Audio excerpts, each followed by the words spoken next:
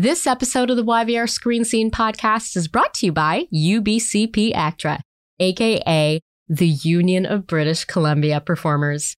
UBCP is an autonomous branch of the Alliance of Canadian Cinema, Television, and Radio Artists, the national organization of professional performers working in the English language recorded media in Canada.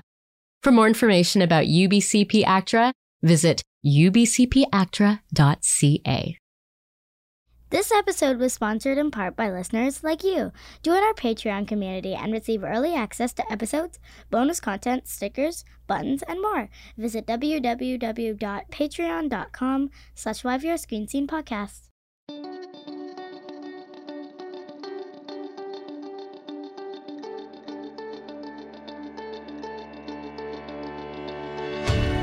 Welcome to the YVR Screen Scene podcast, where we pull back the curtain and expose the beating heart of the Vancouver film and television industry, namely the actors and filmmakers and other talented artists who do the work. I'm Sabrina Ronnie Furminger. Today, I am delighted to welcome Patrick Keating to the YVR Screen Scene podcast. Patrick is the creative force behind Inside Out, a prison memoir, a theatrical performance film in which Patrick shares his real-life story of years spent in and out of Canada's penitentiary system. It's a story about a man's search for community, the community of the street, the community of prison, and the community of theater. It's also part of a larger endless story about incarceration in Canada, a story that most Canadians don't deign to think about until it impacts them directly. Inside Out, a prison memoir, was created for a virtual screening tour of prisons and correctional facilities across Canada in 2021. It also screened at the Edinburgh Fringe and Adelaide Fringe festivals and was awarded Best Inspirational Film by the Washington Film Awards earlier this year. And this month, it will screen in Vancouver at the Heart of the City Festival. Patrick is an actor and storyteller with a BA in theater studies. Over the course of his career, he's performed in more than 40 stage productions and close to 60 television and film productions, including Virgin River, The Flash, Resident Alien, and The Chilling Adventures of Sabrina. After screening his film, I imagine that he's also somewhat defined by his time in Canada's prison system. As Patrick says in the film, "Not a day goes by when that shit doesn't bounce back at me. The sights, the sounds, the smells, the faces, ghosts. It's all there, all wired in." So today, we'll talk about those ghosts and why it's important to talk about our prison system. Okay. Patrick Keating, welcome to the YVR Screen Scene podcast. Thank you for having me. Now, how do you characterize your relationship now with the Canadian prison system? I call myself formerly incarcerated. Yeah. A lot of people use the monikers, inmate or offender, and generally, for the most part, people inside, they don't really mind that, and some wear it like a badge of honor. But really, no matter how you slice it, everybody is the only way to really distinguish people is they're incarcerated or they're formerly incarcerated. Right. And so that's what I try and say, and that's what I hope other people will, take on.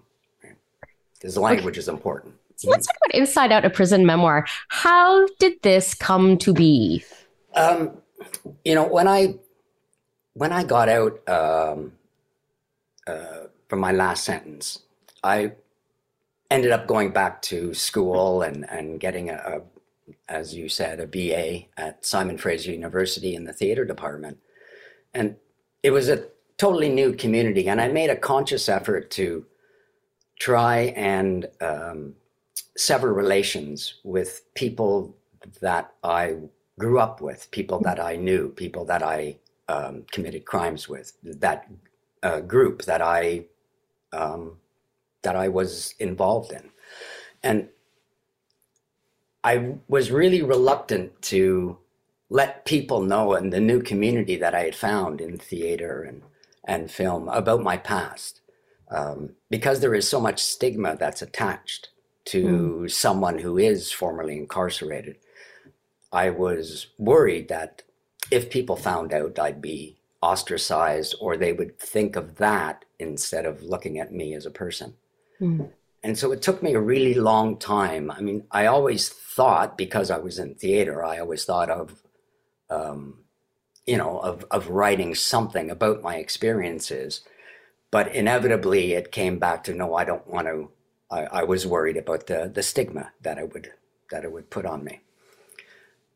But many years later, I started working with a group of young men, and we did a few plays together, and we would go out at night, and have a beer or whatever, and we would talk. And up to then, I would really censor myself. If people would talk about their past, or, they would say some story about high school or in university, and I go, yeah, I remember. Yeah, never mind. Because it was, I would go to those stories, right, about my life inside. But with them, for some reason, I didn't censor myself. And I started telling stories. And they were like, you've got to write this stuff down. You have to. It's so, fascinating. Most people don't get to hear that, about that life. There's so many myths that are surrounding it. The only time anybody really hears of it is in newspapers, or they're using it for their political advantage, or TV or film, right? And sometimes the TV and film, they take very small sections of it and blow it up to be, this incredibly violent, horrible situation. But everybody inside they're just human beings, right? Everybody inside is somebody's father, or somebody's brother, or somebody's uncle, somebody's son, and a lot of times people forget that until it's their son or their father or their brother. And so when I was talking with these guys, and they said, okay, look, well, let's put a fundraiser together. You write down some stories, and, it'll just be really easy, really loose. And we'll invite some people. It'll make us a little bit money for the next theater thing, and it'll give you a deadline to write something down. And so I did. And it was at Little Mountain Gallery. It was a small little venue that's, unfortunately, it's not around anymore. But we crammed about 70 people into there, and the feedback I got was incredible. I was blown away by it. A lot of people that I admired as playwrights and writers said, you have to continue with this. This is good. And so I applied to the Canada Council and got a small grant. And with the help of Stephen Malloy, director and dramaturg, we sat down, and it took us about a year or so to put together something that we were comfortable with. And then I started touring it around. Yeah. You spoke about the myths that exist in the larger society about life in prison and incarcerated people themselves. What do you wish people on the outside knew about life inside? That everybody gets out. Almost everybody gets out. And when they do, it's a lot better to have people educated and thinking about other paths in life than just waiting to get back to what they knew. And if they don't find another path, they will go back there, because that's what they know. That's their friends, their brothers, their community. A lot of young men, myself included, when I was, a teenager, I was looking for a community. Some people find community in sports, where they, get on a team and they grow up together and they become really good friends. Other people, join the Hells Angels. I mean, they're both communities. And the community that they're looking for, it's the same thing. They're looking for a group where they feel comfortable, a group where people get get them, that, that people will have their back if something happens, that they can go to them when they're in, distress or they're in trouble, right? Yeah. Yeah. And people are always searching for community. And so that's sort of what I did. And that's what really attracted me to theater. At the time when I was inside, there was a university courses given. That doesn't happen anymore. But when I was there was in Quebec, there was CEGEPS, which is like a pre-university. And out here in Matsqui, there was at first University of Victoria, and then Simon Fraser took up the mantle. And they brought in, they would search for people that were willing to come in and teach. And they would find about maybe 6 people each semester, and they would give us a choice, and we would be able to pick 4. And they were really varied. I mean, from economics to social anthropology to theater. And when theater came, I didn't know theater. I'd never been to a play, nothing like that, right?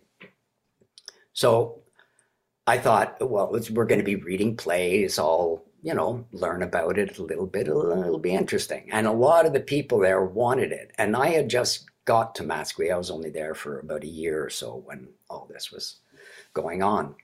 And so they said, look, we should all get theater. So everybody, we want them to apply. So I said, okay, well, I'll check that box.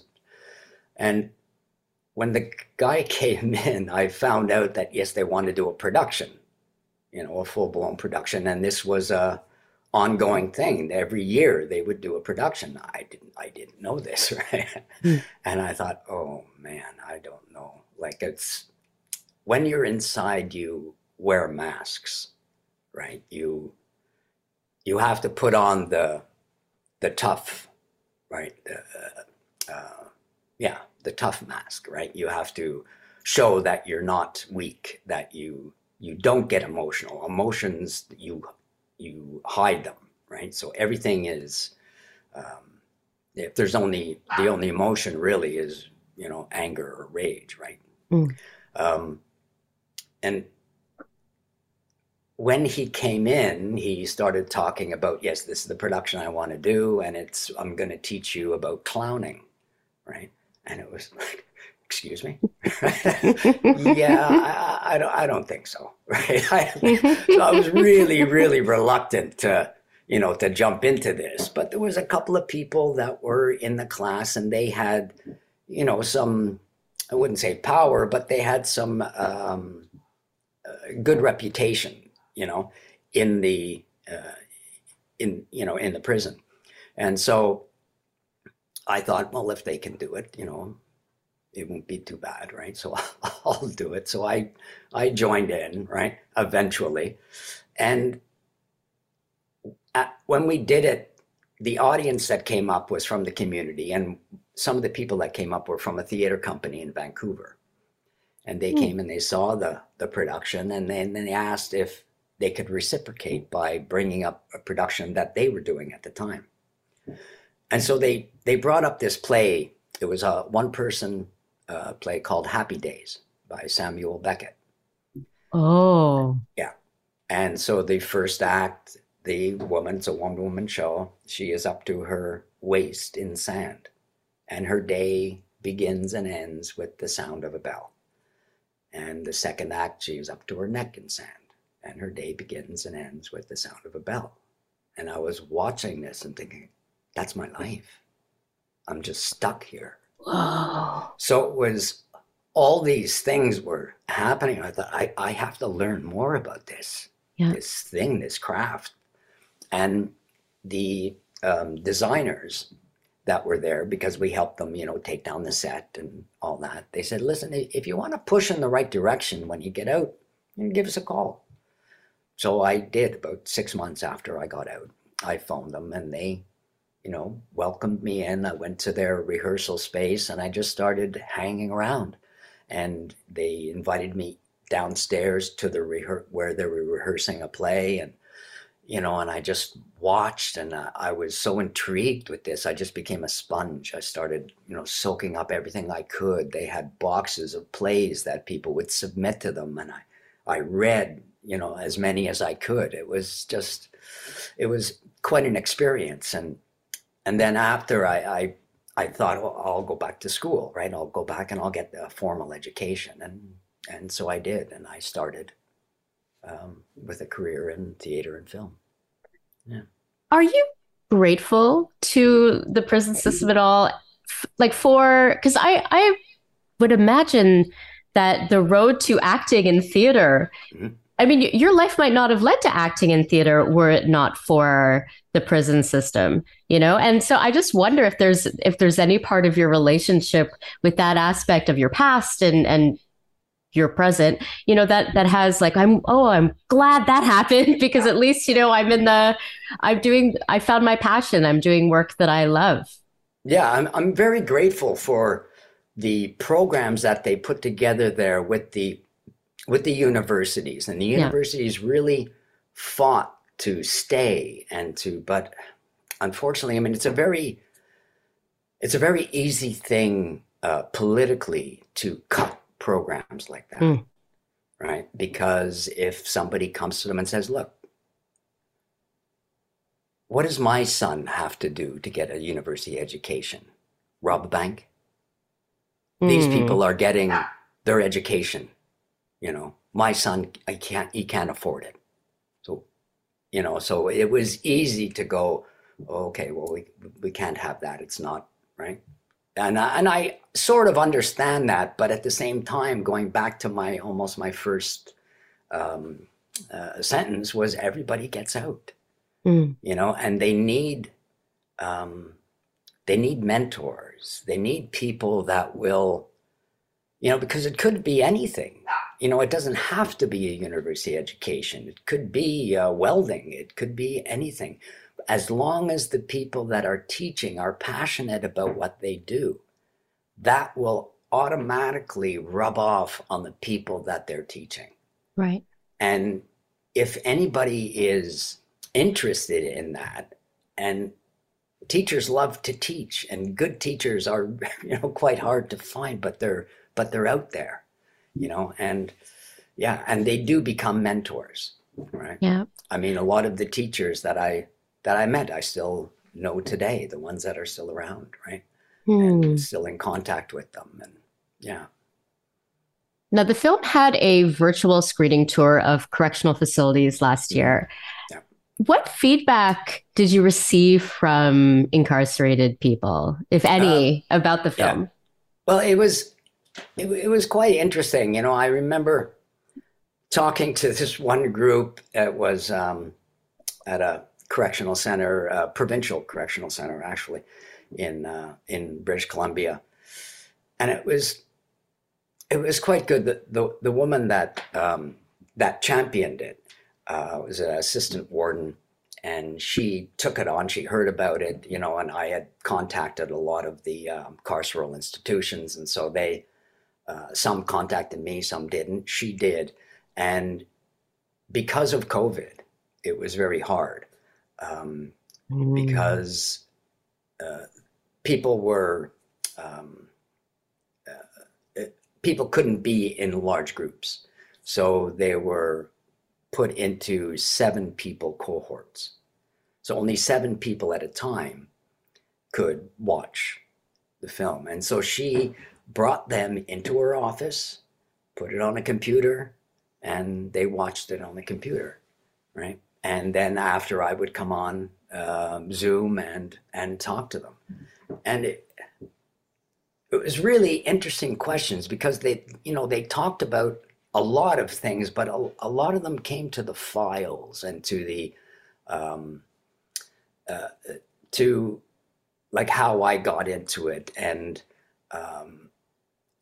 they really started thinking about when I talk about this is a cycle, and this is that's our life. If we choose to be in this life, when we inevitably we're going to be going to jail, and so it's back and forth, in and out, in and out, and that's what struck a lot of them. That's what they were interested in, and they thought, okay, well, it's to find a different path, and how do we do that? I mean, we're who we are. We have our reputation. We have our, and so you have to talk and say, is that reputation worth the rest of your life going in and out of prison? At some point, you have to say, okay, look, I want to close this book, and I want to open it. I want to start a new chapter. I want to start a new book, and my life can be different, because it can, but you have to put in the work. Yeah. What differences do you see between how incarcerated people react to the film and how it's received by people on the outside? I remember taking it into when I was on tour. I went into a couple of institutions and presented it and performed it. When I was in Victoria, I was doing a festival called the Uno Festival. It's a festival for one-person shows. And while I was there, somebody contacted me and said, "Did you want to go into the penitentiary at William Head?" Right? And so I said, "Yeah, sure, I'd like that." Right? And that was the first time that I had been back to an institution. Whoa. And I didn't really think of it. Automatically, I went, "Yeah, that'd be great. I would love to do that." Right? And we got in the car and we drove and we went into the parking lot, and I got out and I looked at the fence and the razor wire, and I went, "Oh, I don't know about this." Right? I don't know if I want to go in there again. Right? But okay, yeah, I'm going to be leaving. It's okay. It's okay. Oh my So gosh. I went in and I performed a piece, and you could hear, this. The audiences inside are very respectful, right? They don't go to a lot of entertainment, a lot of presentations. You could hear a little like twittering, or because of the recognition of things that I was saying, or little like phrases that I would say that were known, from the sort of prison speak. Right. And there was this one gentleman that was sitting in the front row, and he was rather large man. He had his arms crossed, and he was just staring at me, bald head, right? And I thought, this guy's not enjoying this at all, right? So I'm going on, and that's what you do, right? So I finished the performance, and he was the first one up. Came over to me, and he stuck his hand out, and his hands, like my hand felt like a little baby hand in his. It was so large, right? And he started talking, and he stopped, and his eyes started to well up. And he started hitting his bottom lip. And he said, I could never find the words. I was always trying to tell my family what it's like in here. I could never find the words. You found them. You have to keep doing this. Oh, Patrick, wow. So to me, that was like not really a justification to continue, but yes, this is right. Because I didn't know what people would think of it from inside. I thought that, maybe they'd go, that's nothing. You should hear my story. And that's basically why I wanted the film to go into institutions, so that people do say, now I got a story. Because there's very little, people don't get to tell their stories inside. They're either written in a file, or written in transcripts, or in newspapers. It's very rare that somebody can really tell their truth, about where they came from, things, adversities that they went through, and not to relinquish responsibility for why they're there, but to let people know this is the path that led me to this place, and so we can start thinking about, because people that are quote unquote bad, right, don't fall from the sky, right? They're not aliens. They're brought up in communities. And it's the community that nurtures or doesn't nurture the people that are in their community. And yeah, and so it really is trying to think about, okay, so what are there a lot of people that have taken the same path, and what can we do to try and break that path up so that there's different roads that they can take, that there is different communities that they can join in on, or be a part of. The way that the theater community welcomed you in and gave you new community to be part and of. Hopefully it would start when people were quite young, and so they never got to a point of, even trying to be curious about different things, right? I mean, the curiosity will always be there, but you don't always act on it, right?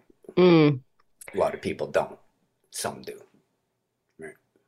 How do you think your time in the prison system impacts your work as an actor? It helps me in the way that I've seen a lot, I've observed a lot. And because that's my nature. I'm more an observer than someone who is like a leader or right?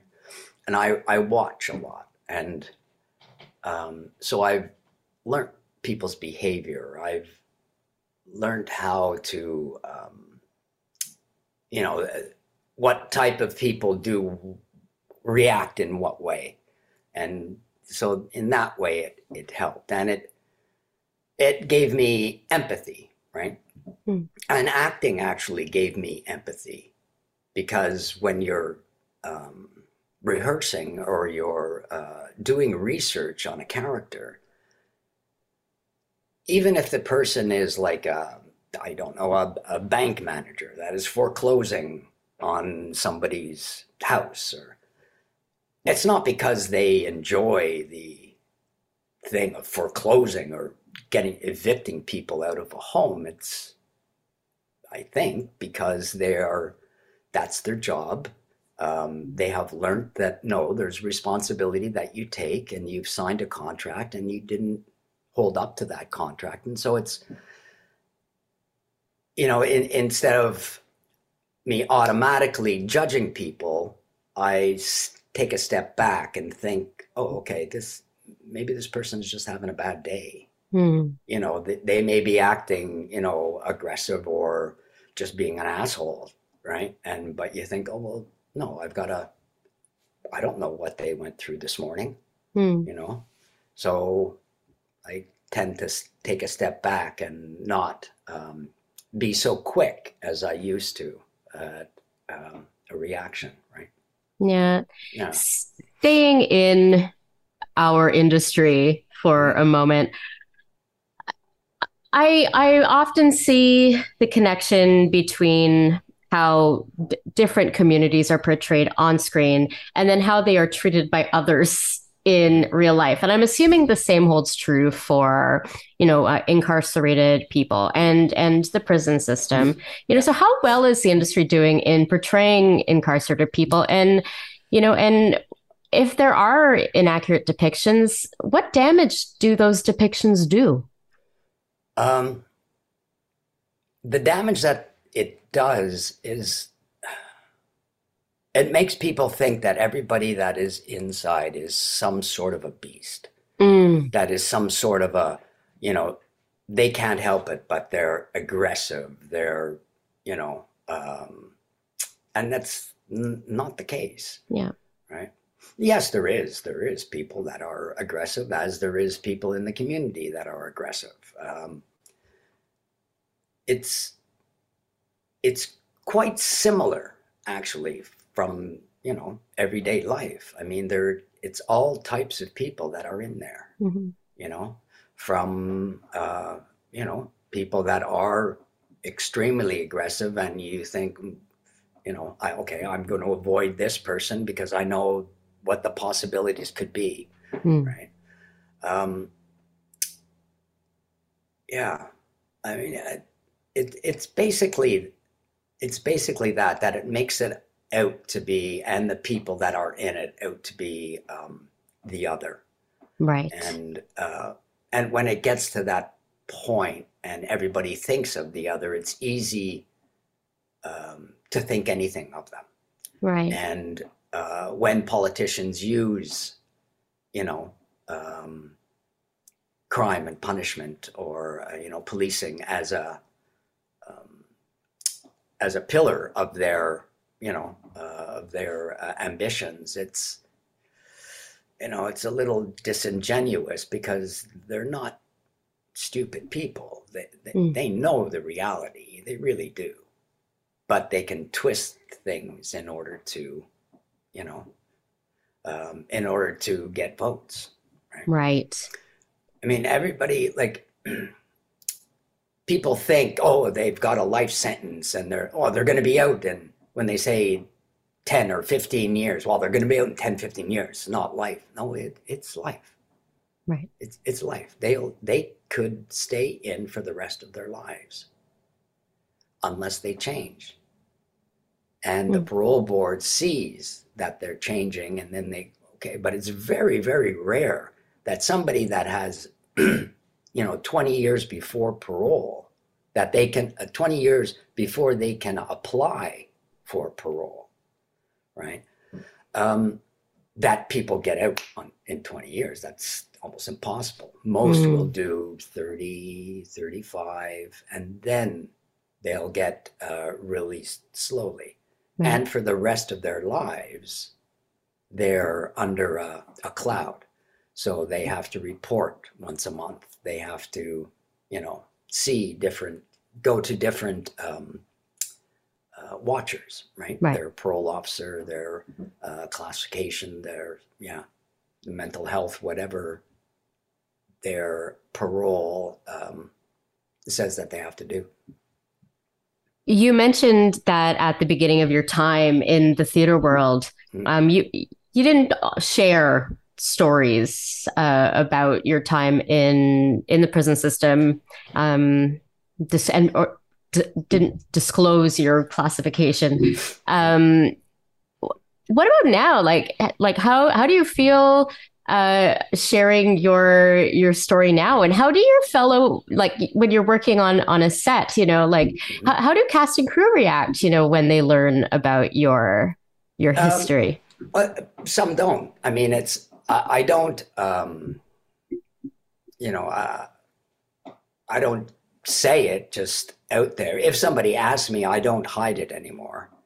If somebody asks me, then yes, and it's very easy. If they do a background check, all they have to do is Google my name, and bang, this is the first thing that comes up, Inside Out. So it's, you know, it's quite, it's there to be seen. And it's interesting. I mean, I've gotten a few different reactions. I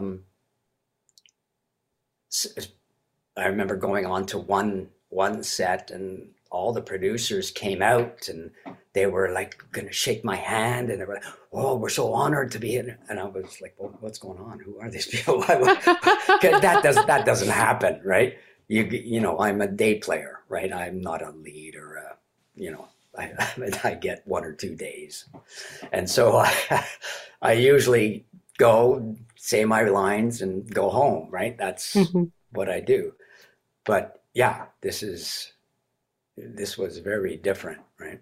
Wow. So obviously they knew, and they were, you know, they had told everybody. So everybody was all, Yeah. It was just weird. It was weird, but it was. I mean, to me, it was weird. But at the same time, I thought, oh, well, I guess good for them. They weren't, they weren't. I mean, they were judging me in a way, Yeah. but it wasn't a negative, Right. So, yeah. How has sharing your story in this way and creating this project impacted how you see your time in the prison system? If it's impacted at all. Um, I mean, I don't regret or anything that any of the time that I've done. I regret things that I did to get there, Mm-hmm. um, but to all the things that I went through, all the people that I met, I take that as it was an honor to meet them. It was yeah, it impacted me in the way that I see the world a bit differently, and I'm able to hopefully help in some little way by passing on the knowledge that I do have, and and maybe helping people to find another path, or to write something, to start down a path of creativity. I mean, a lot of people aren't good at speaking, right? But they can get their emotions and their thoughts out in other ways, either by writing or by visual arts, or filmmaking, whatever it is. But they'll be able to share their voice in some way, if they, because there's a lot of really creative people inside. What I did find was the sense of humor that a lot of people had in there. A lot of it, of course, was very dark, right? Mm-hmm. They called gallows humor or whatever, right? But a lot of people in there were very, very witty. Like, it was very quick stuff. And to have somebody go in to teach them, I don't know, stand-up comedy writing, to try and take that in some way and nurture it, that they can use that to tell their story, right? It's just little things like that, right? Yeah. To be able to get people. I did an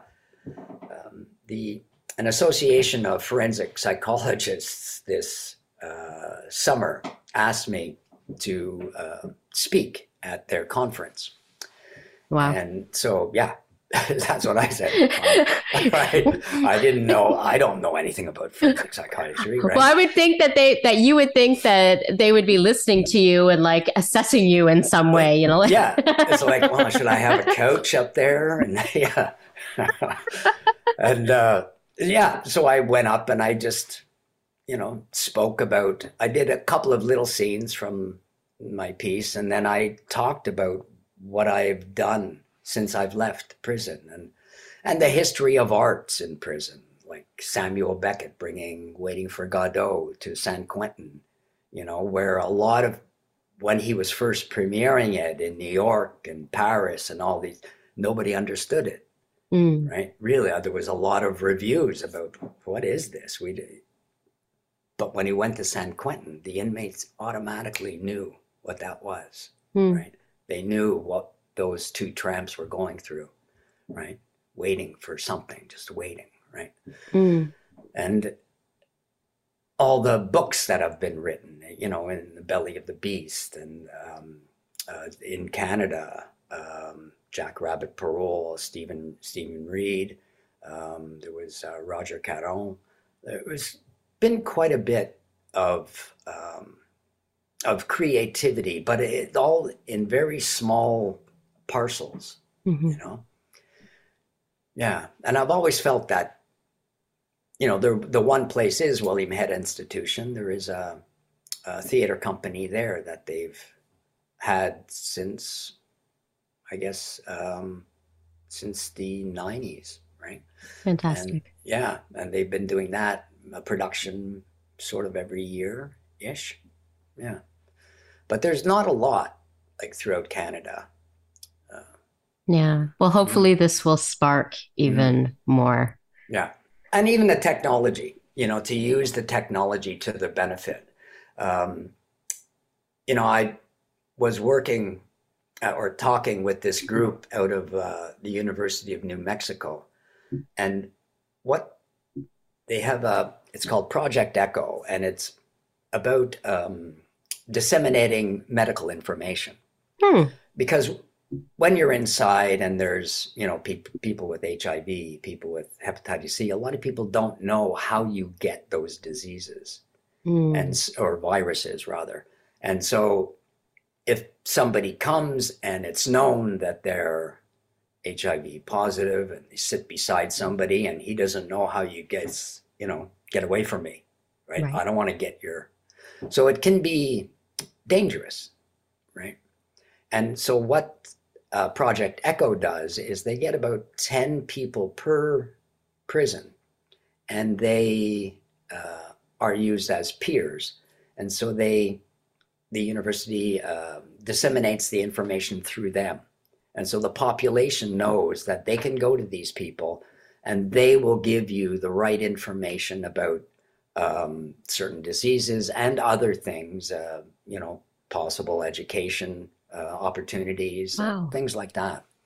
And I remember they invited me to talk, right? And so on Zoom, and they had a whole network set up where up to 12 prisons can be shown at once. And they can, and you can speak to all the, the incarcerated, and they can talk back to you, and they're in little rooms, and it's quite amazing. In Canada, there's nothing like that. Yeah. You can't, because they're worried about their firewall, right? So no, we can't have we can't put computers and inmates together. That doesn't work. Right? But University of New Mexico has figured out a way that it's separate from the prisons, system. Yeah. So that it's, you can't do anything nefarious, right? Right. You can't hack into their system from that system. Right? Yeah. You just have to have the will to think creatively, and to see that it's worth that effort to think creatively. Yeah, and it exactly is that. It's the political will to say, yes, I'm going to do this. Bureaucracies, especially the prison system, is really that nobody really wants to make the first step. If somebody does make the first step and it goes wrong, I don't want to lose my job. So it's very seldom that somebody will step forward and go, no, this is a good thing. We should do this. Right? And it takes a very special person, and there's not a lot in this system. And sometimes they're from the bottom because they're new. And they get that sort of,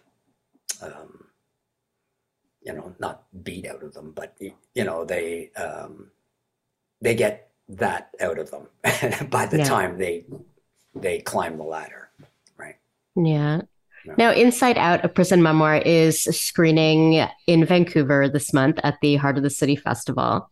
How would you like people to feel when the credits are rolling on Inside Out, a prison memoir? Or what kind of conversations, would you like to overhear people having, following the screening? Well, there will be a panel discussion after. And so hopefully people will stay and join in the discussion. But I remember I was talking with this gentleman years ago when I sort of first started thinking about maybe I will write something. And he was a warden of a jail in San Francisco. And he himself had done a life sentence. He's a very interesting man, right? Yeah, he did a life sentence, and then he went on to be a warden. Yeah. Wow. Yeah, sheriff of San Francisco at that time, when Michael got out, he got a sort of not a new trial, but he was given the option of having a new trial or getting parole right away. Mm-hmm. And so he took the option of getting out right away. And the sheriff at the time, San Francisco, offered him a job to help people find work when they get out. Mm-hmm. And he was quite impressed with his work. And so Sheriff Hennessy ended up promoting him and giving him assistant warden of one of the prisons. I think it was jail number 9. And then he went on to be a warden. Now, the sheriff community were not impressed with this. They know you rise through the ranks and that's how you get to be a top person. You don't. Right. So they were quite upset. Anyways, he did really well and, won over everybody. And I asked him, what would you want people to know about, what would you want somebody to get out of a play about incarceration? And he said, as long as people understand that everybody inside is somebody's brother or somebody's mother or somebody's father or somebody's son, then you've done your job, right? And that's hopefully what this will do, is put a human face on incarcerated and formerly incarcerated. Not to relinquish them of responsibility of what they've done, but to maybe open up people's minds and relax and take away some of the myths that surround the incarcerated. Patrick Keating, thank you for your time today. I appreciate you very much. Oh, well, thank you very much for having me. Now, Inside Out, a prison memoir, screens at 6 p.m. on Wednesday, October 26th at SFU Gold Course Center for the Arts as part of the Heart of the City Festival. To learn how you can watch the film, visit patrickkeating.ca. The YVR Screen Scene podcast is hosted and executive produced by myself, Sabrina Ronnie Furminger, and it's edited by Simon Furminger. Special thanks to Mariana Furminger for recording our Patreon ad, to Paul Furminger for technical support, and to Dane, not Furminger Devilay, for the original music. YVR Screen Scene is a division of Fishflight Entertainment. Find us on all the socials at YVR Screen Scene and at Sabrina Armpf on Apple Podcasts and wherever you listen to podcasts for free, and at our home on the web at yvrscreenscene.com. Join us next time for another deep dive into Vancouver's dynamic film and television scene. And cut! Hey filmmakers, did you know that you can hire top quality, experienced, and professional actors for your films? If you're producing a student film for course credits, working on a web series, a short or a feature film, you can afford to have some of the best talent in the business in your production. How, you ask? Well, UBCP Actra has an ultra-low budget program, which offers a range of options that cover everything from student films to productions with a $300,000 budget. There is a ULB program that will meet your needs, regardless of your budget. To learn more, visit ubcpactra.ca and look for ultra-low budget programs, or email ulbprogram@ubcpactra.ca. Now is the time to jumpstart your dream for the screen.